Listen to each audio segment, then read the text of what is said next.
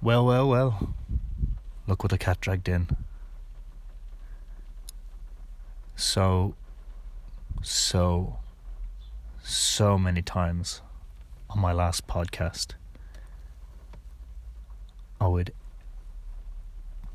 periodize each conversation piece or hot take with so, in order for you to be able to tell that I was moving on to either an example or the next topic.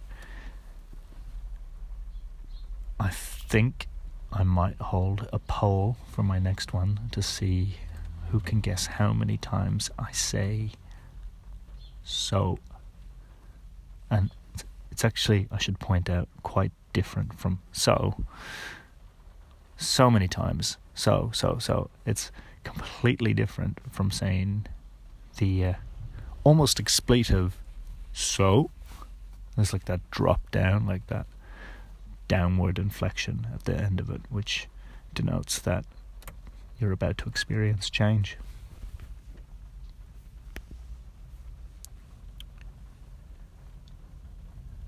Well, here we all are. This is the third podcast, and I am recording this in my car, actually, because it's a really rainy day, and I thought it might add an ambient texture having the raindrops pop down and around for you to listen to as I talk. But this one's really going to be about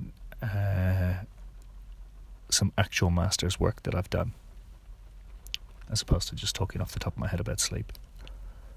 So yesterday, I managed to complete my ethics application for some of the study work that I'm going to do with my masters. Now, I've got two things that I want to do with my masters, but the first one's actually quite easy. It's getting an ethical approval for a comparison of GPS, which is your GPS units. We're using VX at Team Wellington, but if you're on social media and you do any kind of sport, you're probably festooned with paid for images of StatSport at the moment. They're everywhere. Or Catapult are another one, which are really, really aggressively marketing themselves. And basically what I do with the GPS units is I measure,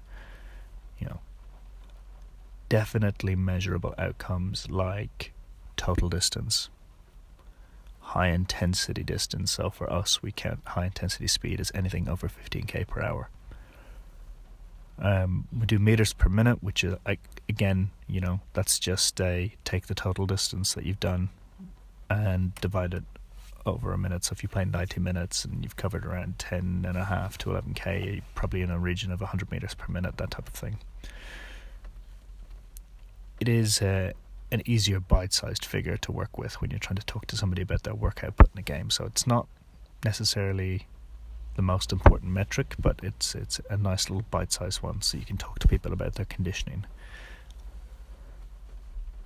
And then the other one I use is max speed, and that's because where we are, we want actions to happen faster, and having a max speed, if you're always trying to work on those actions being faster every time, over a period of time you have greater conditioning to that, and therefore you're in a game situation, you're more than likely to have higher max speed. So typically wingers are the ones that have the best opportunity to hit a max speed, or left wing backs, right wing backs, but also you've got to consider tracking backs, so centre mids and centre backs also have those opportunities.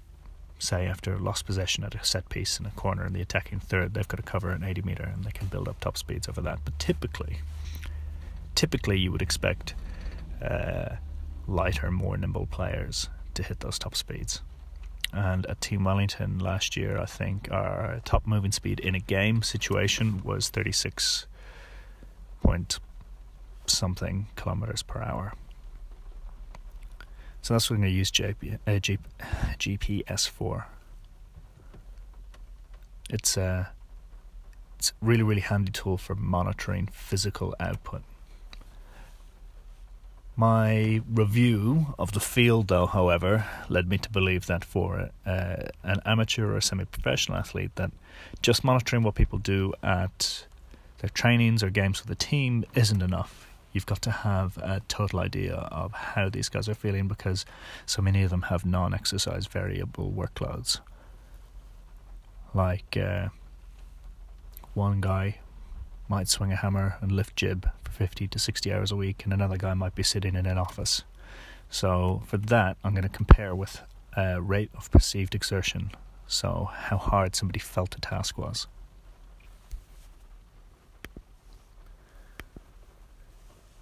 The idea being with these is that neither one is a perfect solution, but in an amateur environment, using RPE gives you the opportunity to speak to the athlete about performance. Whereas if I run 10 and a half, 11k in a game one week, and then I have a really tough week and I run 10 and a half, 11k in a game against a different opposition the following week, one might have been harder than the other. But for me, I have a score on a GPS unit which is equal, but those two may not be equal in our context.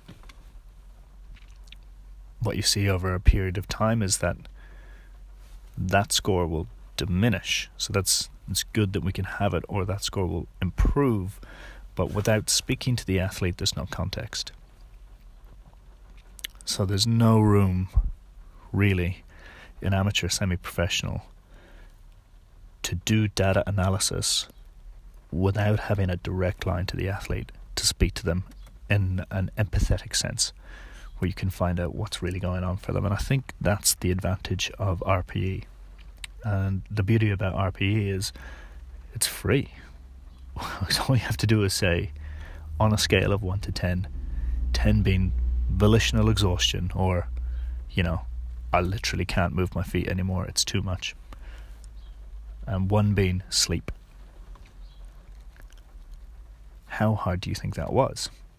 And usually you'll get feedback about, or 6 or 7, it's kind of hard. So then you hit them with, if 6 was challenging, but you could easily maintain conversation, and 7 was, you can talk, but you're not willing to offer conversation, which is it more like?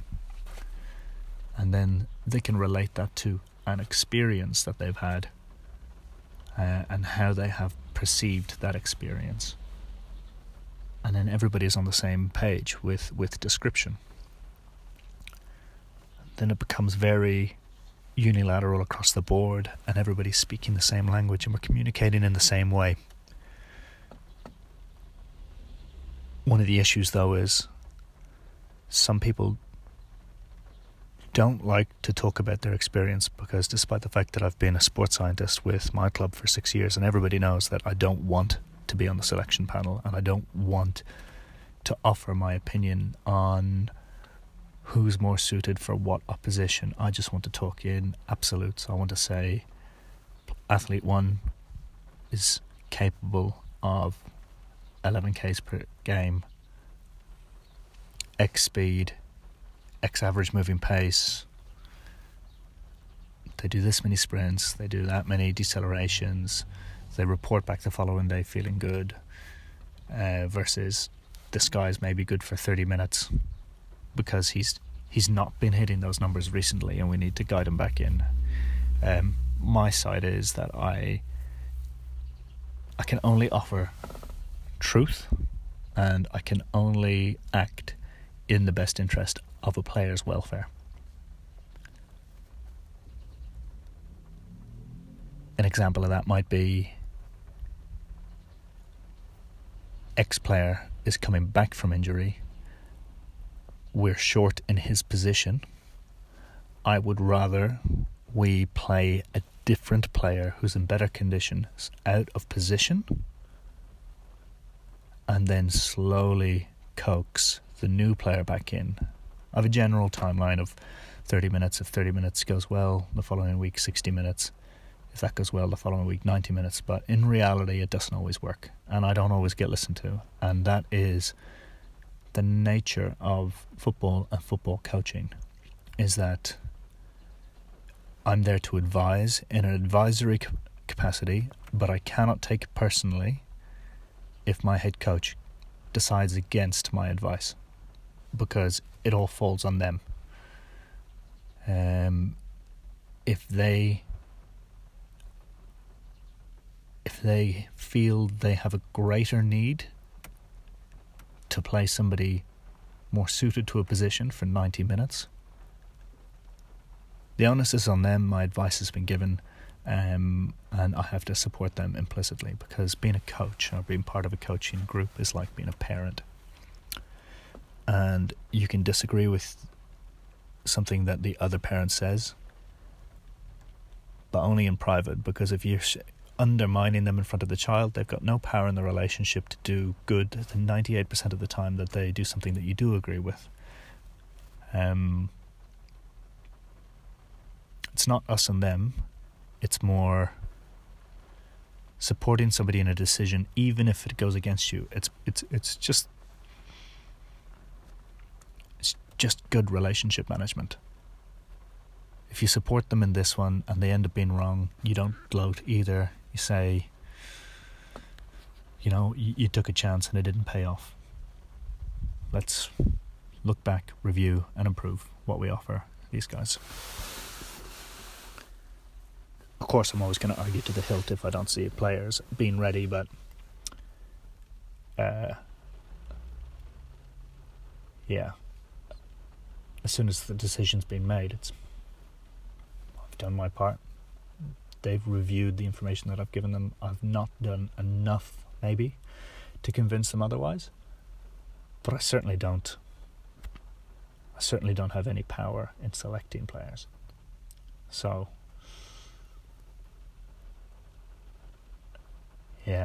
I think my guys are mature enough to understand that, and then that means that when they come to me because they know I want everybody to be picked, and that I don't have a favourite player or a favourite player in a position. I have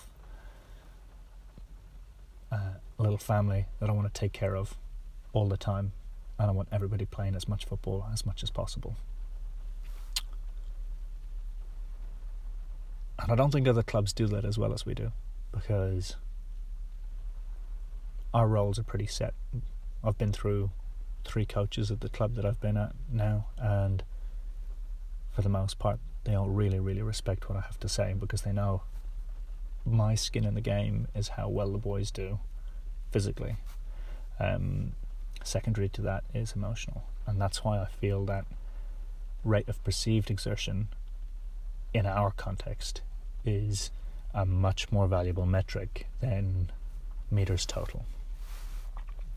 So that was my review of the field. How this comes back to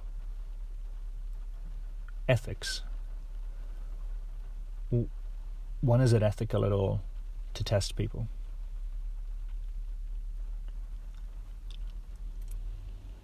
I don't love testing. I certainly don't love the Yo-Yo IR2. But sometimes, in order to be able to prove that something's working, you have to do some testing stuff. So I generally roll with some baseline movement tests just to see how well people move. And I roll with using the GPS metrics, which I just told you were, well, I didn't say they were redundant, but I said they're a little bit less value than the Route 1 conversations. This year I do have to test, whereas last year I didn't test, as in terms of a physical test. I certainly am not going to do a Yo-Yo IR2, because I don't feel that actually replicates what we do on a football pitch, that multi-sprint element.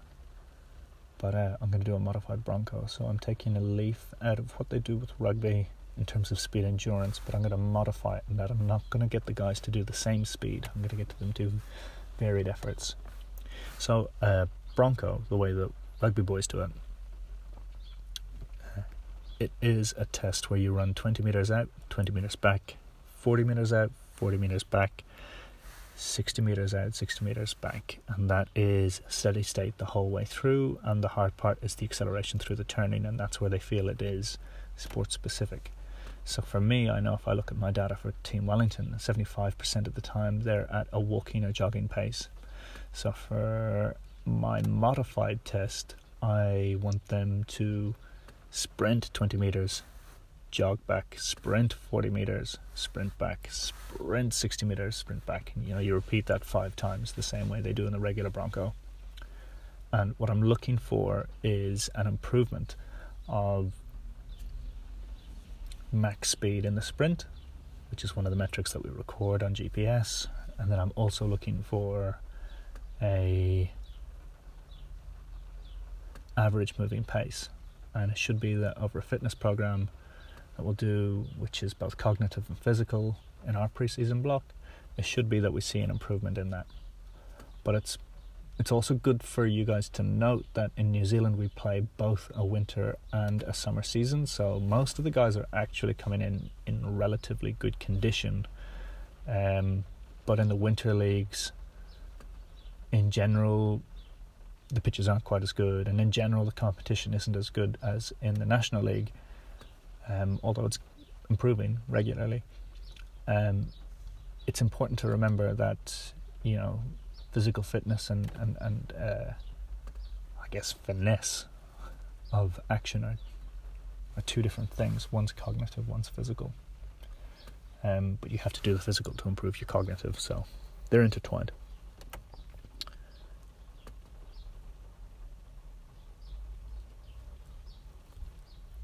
I am,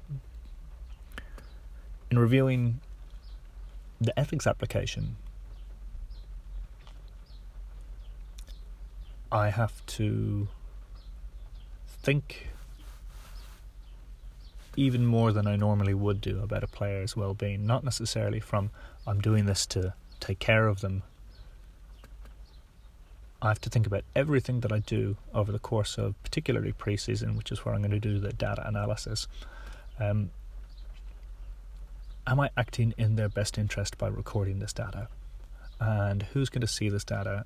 Do they have privacy? Privacy is something that, you kind of forget about when you're in a National League setting, because you're in the public eye all the time. Not necessarily in the same way as A-League or Premier League players, but we're still being recorded upon. People still have opinions of you.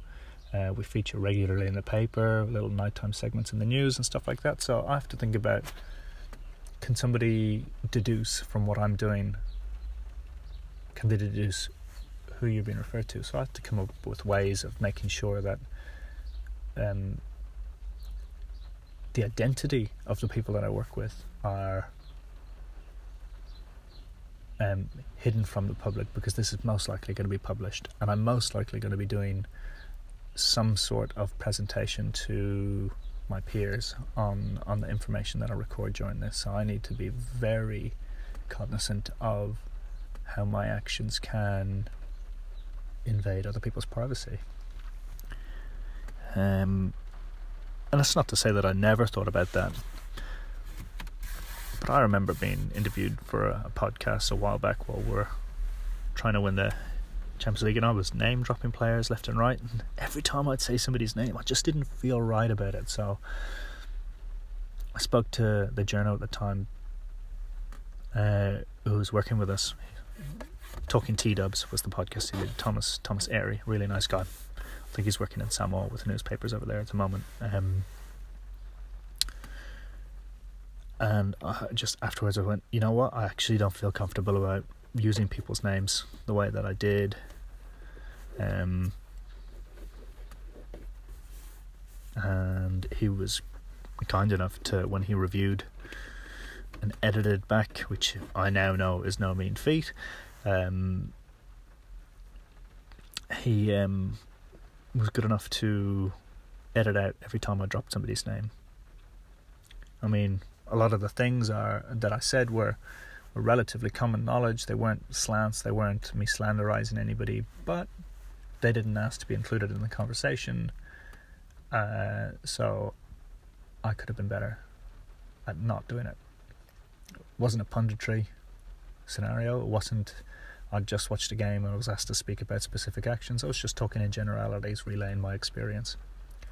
And that relates to probably how I've approached my ethics application as well. I have to think about, the player might be really, really proud that he has hit a top speed, or he might be interested to see that, people like some social media stuff I put up about the exercises that he was doing. And there's a consent element in that, and that's fine. It's not necessarily going to publication, but there's a certain voyeuristic element to publication of scientific that makes it feel like, emotionally at least, it's almost like I'm putting the guys in a zoo, and it's not so long ago that particularly people of the Pacific were actually held as zoo exhibits in the Western world. So for me, there is an emotional thing in terms of doing scientific discovery where your test subjects, or your participants are probably their better term, your participants in your investigation, you almost dehumanize them, and that's why there's such a robust ethics appraisal. A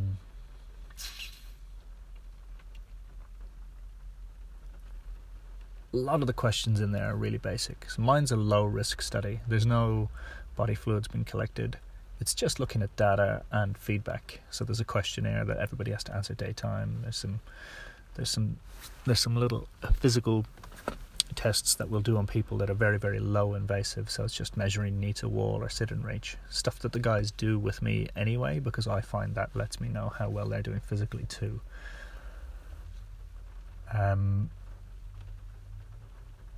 But yeah, sitting down and doing an actual application where you've got to review your processes and sort of second guess yourself, or have I ever been acting in good faith, the guys? And when I look at our injury rates for our team, is really, really low.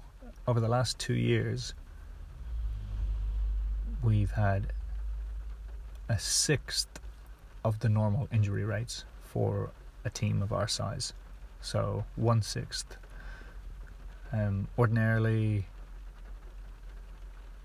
you'd have 18 hamstring injuries in a team of our size this season. In a season, we had 6 total injuries in terms of non-contact injuries over the last season. We had even less the season before it, but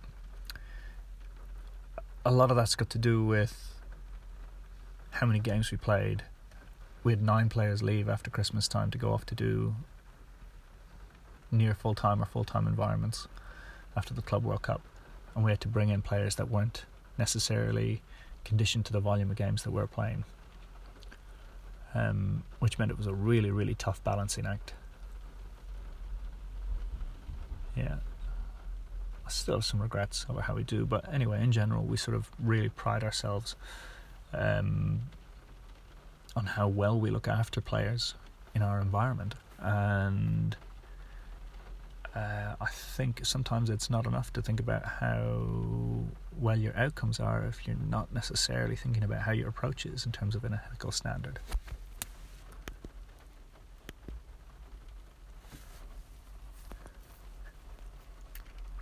It kind of gets me onto some other stuff about the best interest of players in general.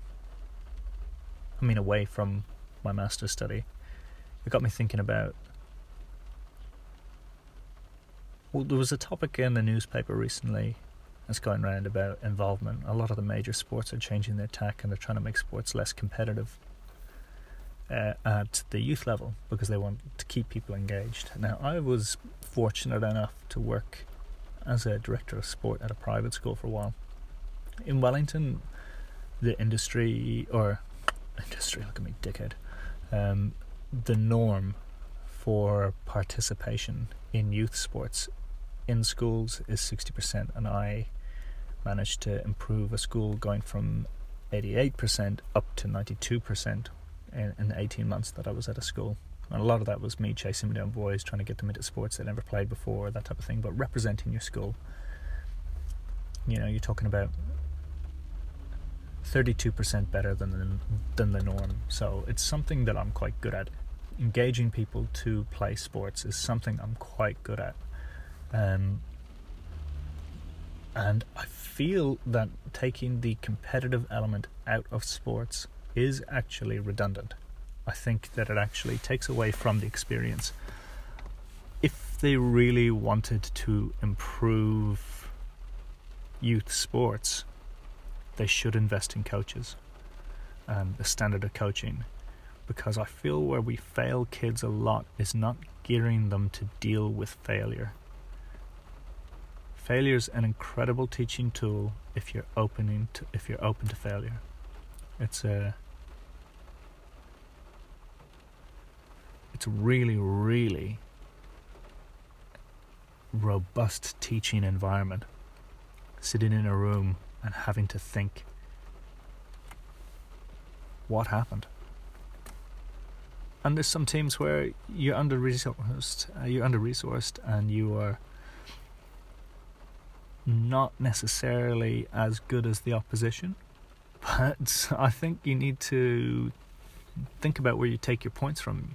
If you're a 500 student school and you've got 60 eligible boys to play for your first team, or 60 eligible girls to play for their first team, and you come up against a school which is,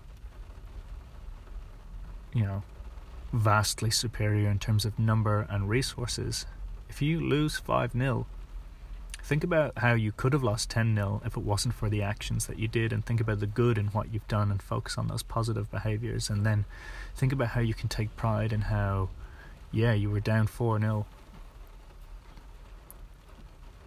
but you only conceded 1 goal after that. I think our approach to just winning and losing, and not how we play the game or how we deal with defeat, is where we're failing kids.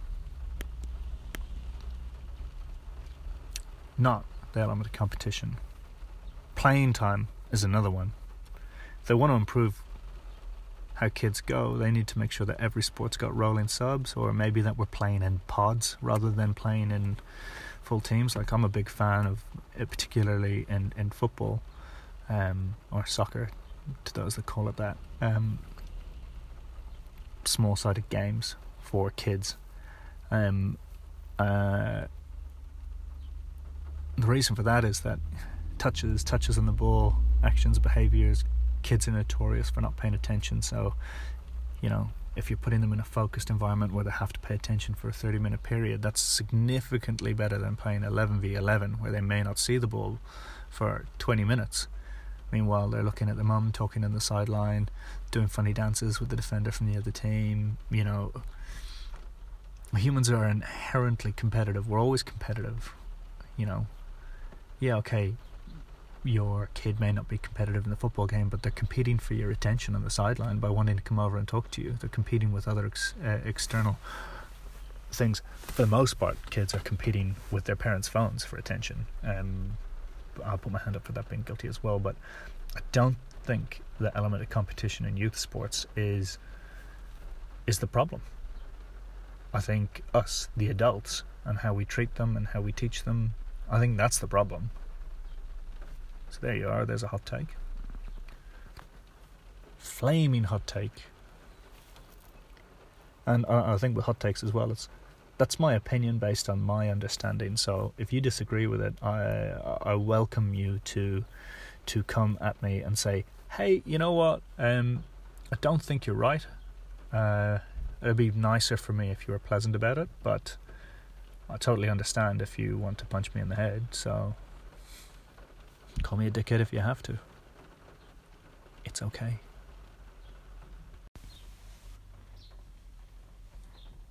If we look at youth sports and how we're funding it, I agree that we are guilty of using performance outcomes to enhance the experience for a select few.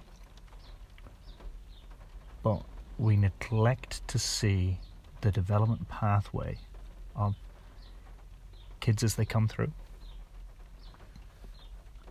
Everybody develops at different speeds, which is why it might be better for us to think about mixed age games based on ability, or if you're dead set on taking the competitive element out of how they do something, which I actually think is impossible, you might find that understanding how you would like to get to a performance outcome being different from the display or achievement of a performance outcome. If you want your team to win, you've got to teach a winning mindset. If you want your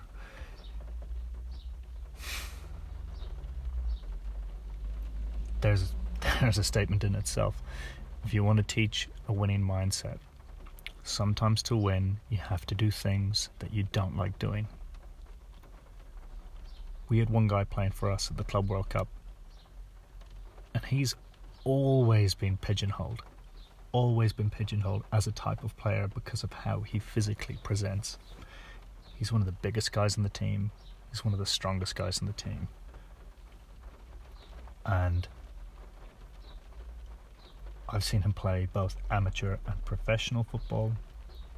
And I've seen him when he was at the very beginning of his career, although he didn't even know who I was back then. But I've seen him play for a long, long time. I saw him play in a national setup. I saw him play in a national age grade setup. And what was clear to me that a lot of other coaches didn't see is that he was a very, very finessed player with unbelievable ball skills at his feet, who was pigeonholed as an Emile Heskey type, an old school power forward, a guy that can suck in defenders, nod the ball back down to a more physically finessed, capable, smaller player who can dribble, pass, shoot, that type of thing. But really, he had all of those things in his skill set and had to compete with the fact that generally he was marked by 2 or 3 players. At the Club World Cup, this is exactly the scenario that was happening. He wasn't playing the game he wanted to play because he was sacrificing his experience in one of the biggest games of his life for the betterment of the people around him, because he's a winner. He's got a winner's mentality, and he is on the biggest stage he's ever played on. One of the most competitive games he probably ever played.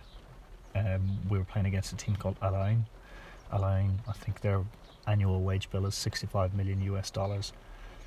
That could fund our club for 100 years, thereabouts, give or take a couple of years, logistically from the ground up, paying the GM, paying the head coach, paying me a little more than I probably am already getting paid, paying all the players' wages, renting flights, this, that, the other. Phenomenal amount of money just on players' wages, and we're just a bunch of builders and office workers from Little Wellington, the other side of the world. But I digress. This guy is, at half time, we're 3-1 up against millionaires. And he says it to the head coach. He goes, I'm not playing the way I want to play, but I know I'm doing a job. That's because he's a winner. He's a winner who's willing to sacrifice his own personal experience. Now, if we're going to take that back to youth sports, I agree that that level of competitiveness isn't conducive to the development of young athletes, because I think that in order to develop, there is the emotional side of actually enjoying the sport, which will keep them coming back. It's the same premise I have with coaching. I never use exercise to punish. I worked with a coach before who used to always say that he'd send players running with me if they didn't do what he said, and I used to cringe. Oh, that sucks so much, because eventually these guys are going to stop playing football, and what's going to happen? So they're going to look at going out for a run and doing something which is just good for not only their physical but mental health, going out for a simple run. And they're going to feel bad about that experience. So I agree that at a youth level,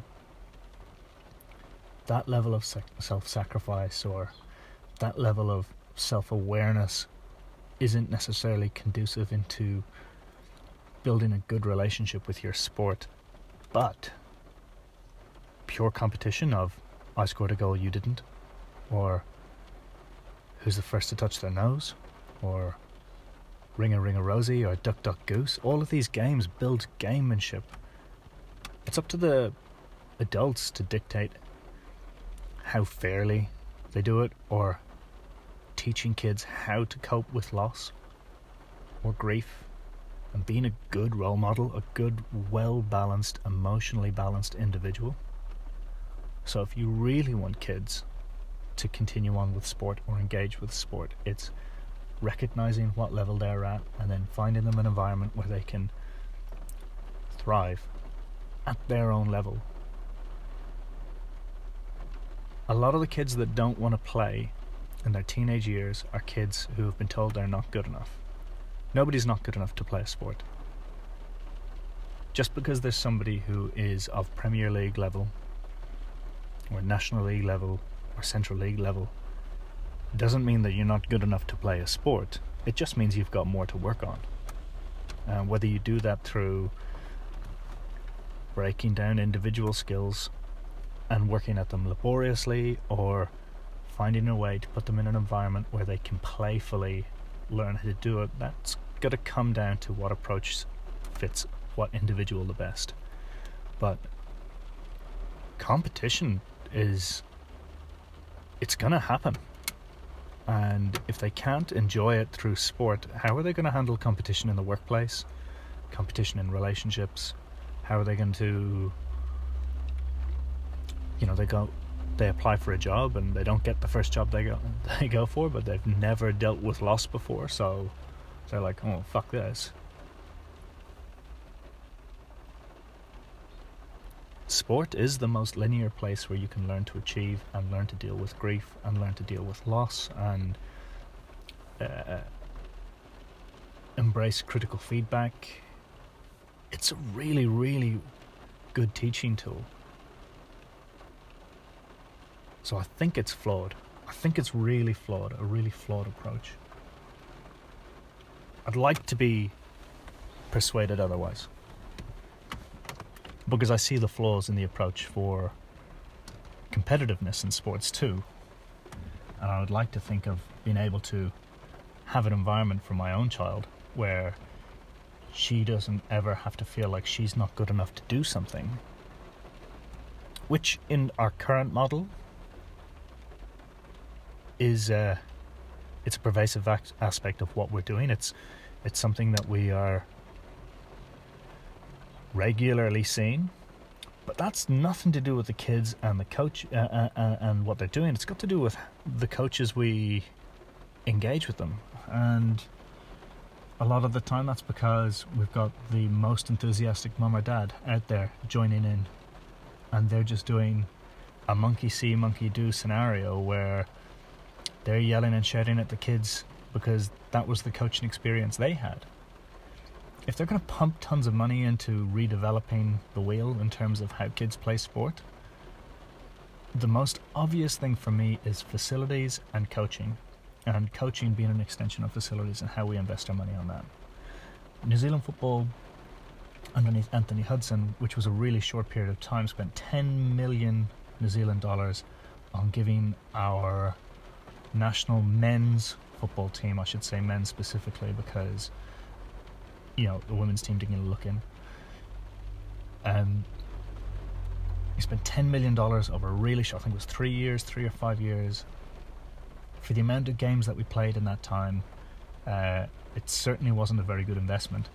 That kind of money could have been spent on developing coaching courses for free for youth coaches. At the moment, I'm about to go do my C license, my OFC/NZC license. and that's going to cost $1,000. $1,000.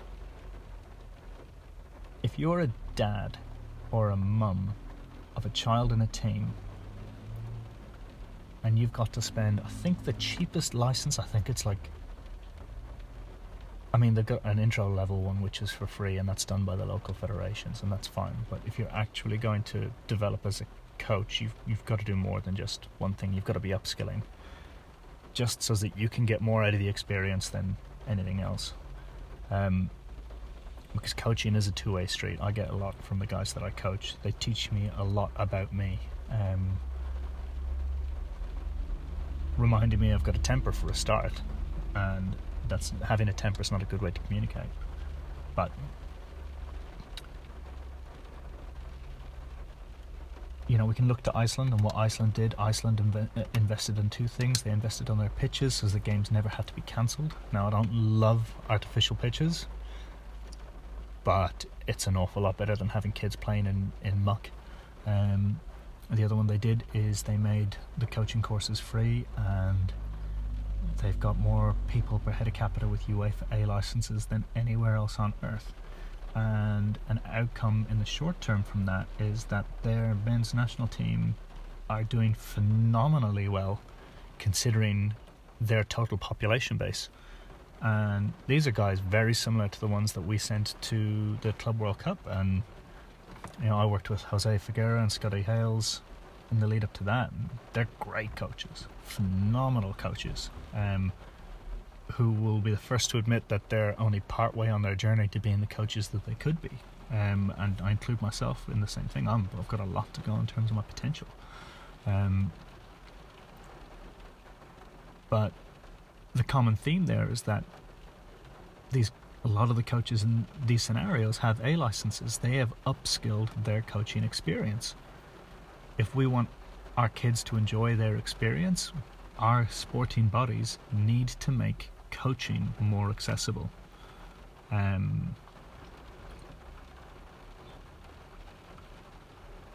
Yeah. Here's a hot take. There's another hot take. I think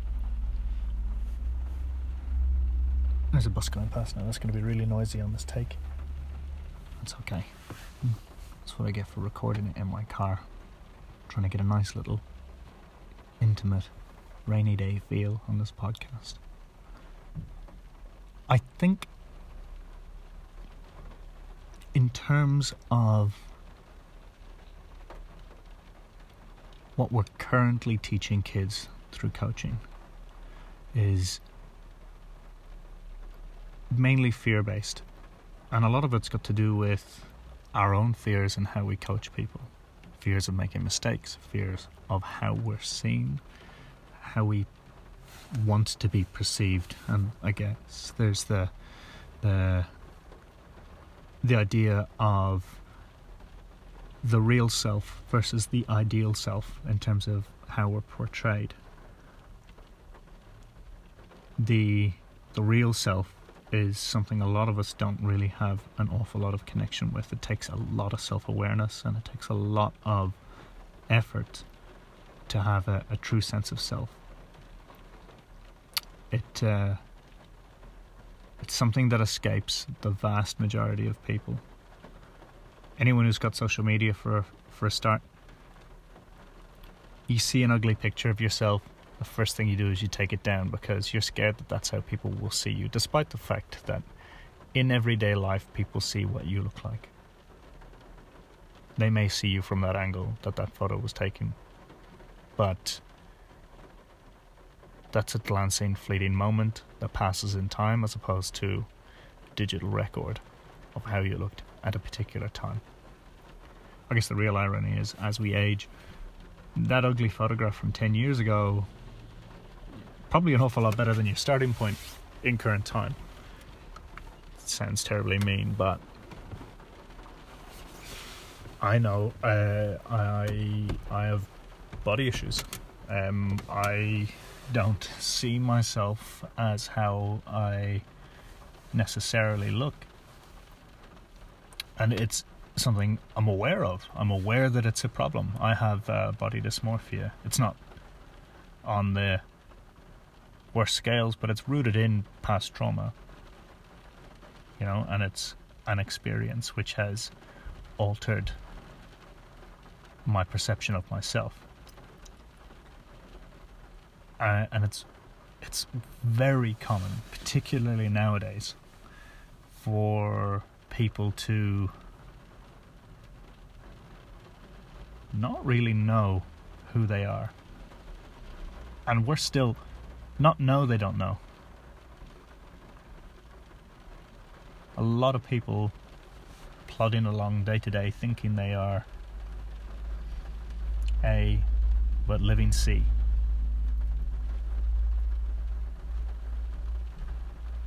A really easy and quite tired example is social media. Everybody's on holiday, according to Instagram. They've been on holiday since day one.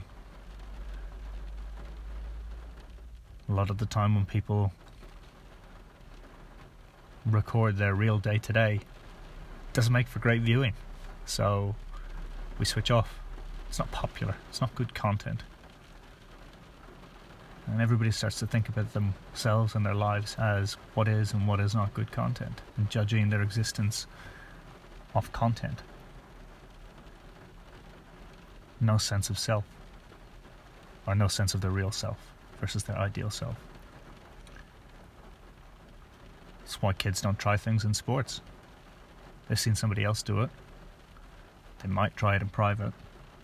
They might fail. They might fail on the first instance and never try again because they're fearful somebody will see that they've tried. And that doesn't align with their view of a perfect, effortless attempt at their craft.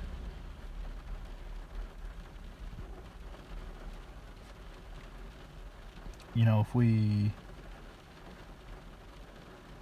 look at how we're approaching our own self-awareness, we're just avoiding awkward home truths that in general, life can be pretty shitty. It's getting a very dark turn now.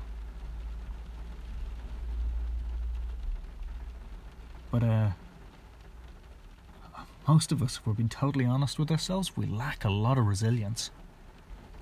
I'm first to tell you that sometimes I just want to quit because I have a perception that I'm often not good enough. But I guess it's like when you're a teenager and the girl that you like that you've never spoken to, she's got no idea you exist because you've done nothing to convince her you do, starts dating some asshole, and you think to yourself, I could be that asshole.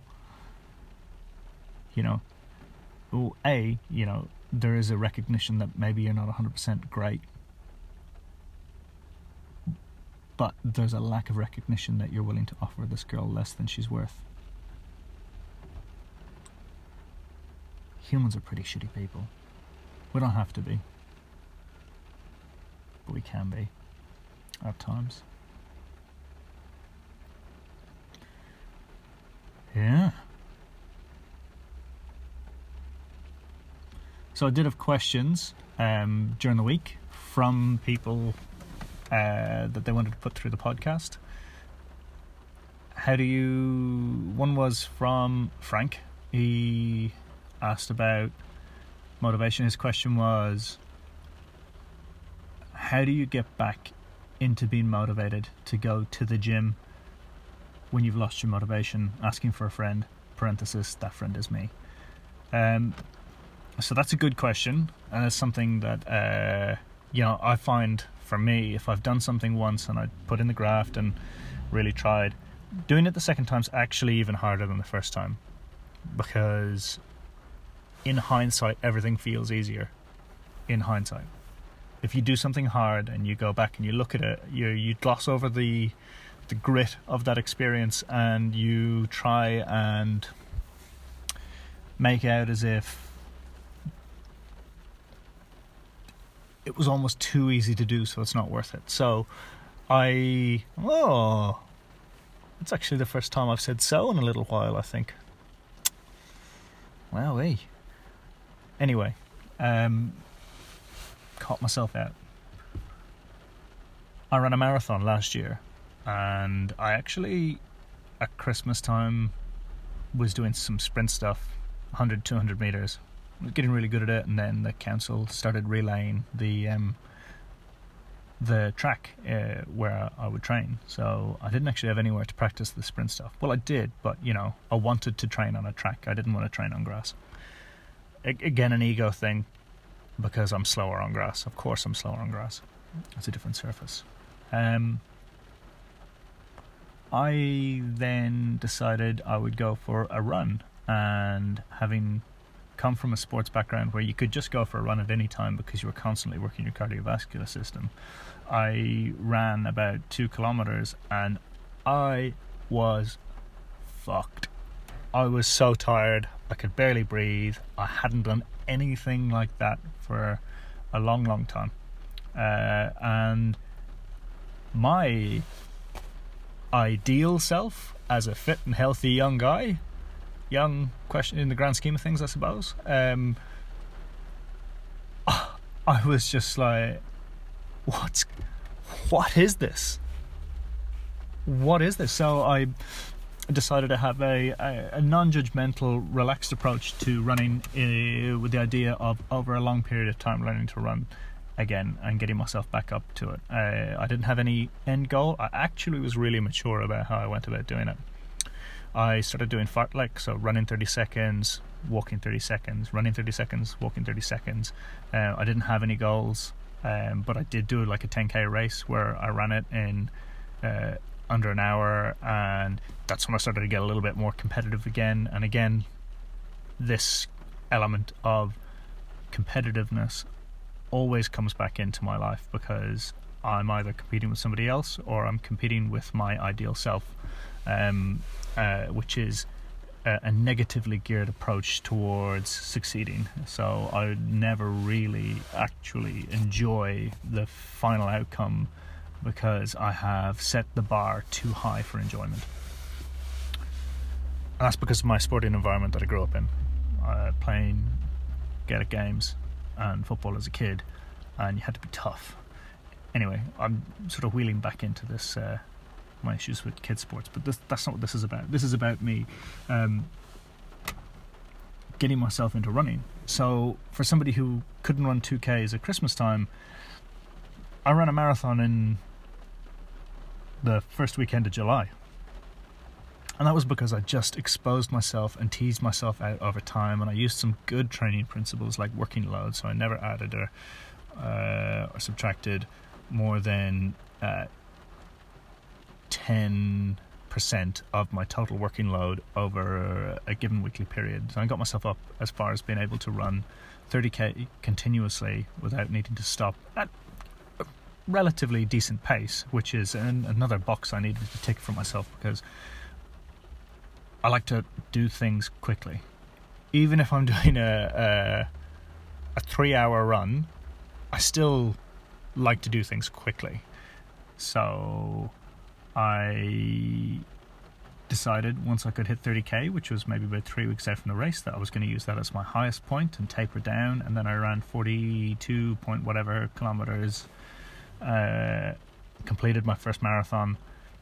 Very naive in some of the things that I did, particularly around nutrition.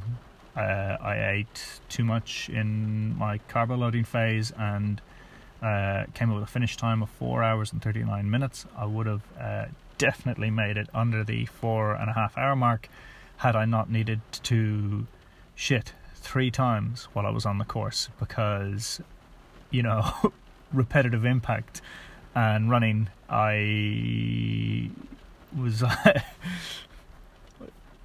the stuff that's in your tubes, mate, they're only going one way in that scenario.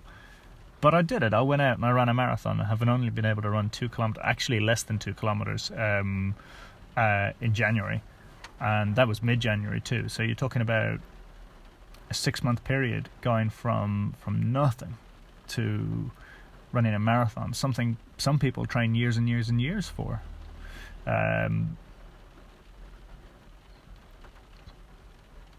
But then after that, running for the 5Ks that felt enjoyable 4 months prior didn't even feel like it was worth it. I knew I didn't want to keep running marathons. I wanted to do one of those things, but it just didn't feel worth it.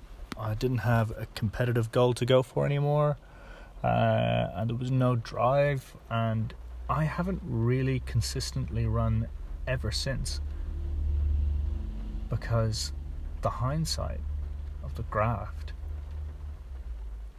I'd stopped doing it for my mental health, and I'd stopped doing it for my physical health. I'd done it because I had set myself a deadline and a goal, and I wasn't being healthy about my approach.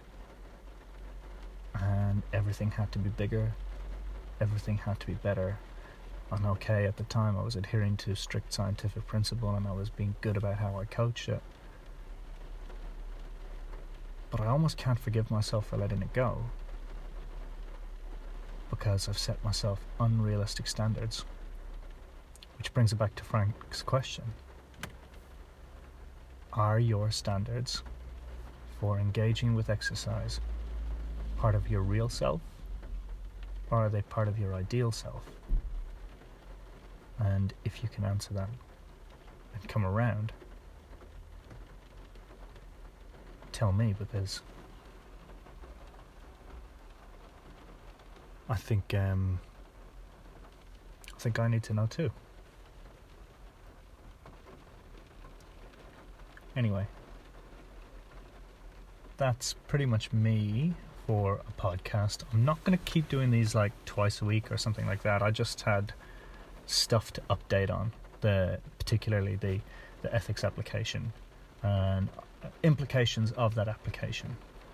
You know, yeah, I knew there was going to be stuff like consent forms. Yeah, I knew there was going to be tricky questions or not knowing how to answer specific questions. But I think the overriding thing that maybe you guys would be more interested in, rather than me just filling out a form, is what are the implications on how I approach coaching after I have been exposed to a new way of thinking. And that's the type of stuff I want to talk to you guys about in my podcast. That and just wildly hot takes. So if you've got opinions on any of the stuff that I've spoken about, you can message me on Twitter. So that's MacAodhanJ, MacAodhAgainJ on Twitter. That's at MacAodhanJ. Or alternatively, you can message me through Instagram if you have me, or email revisionisthealth@gmail.com. This has been another lovely experience. The rain is starting to drive down now, and I feel it's becoming less ambient, so this is probably the right time for me to say goodbye. You have a great week, and I hope you've enjoyed listening. Okay, babes, bye.